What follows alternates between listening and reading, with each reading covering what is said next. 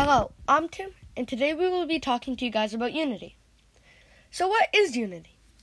Unity relates to the sense of oneness or wholeness in a piece of art. What this means is that unity is a bunch of different parts or drawing combined into one. What we did in class to replicate unity is we each found cool mandalas on the internet or somewhere else, and then we started to draw the mandalas. You could have up to 4 mandalas starting from each corner, but you had to fill up at least 75% of the small little square we had.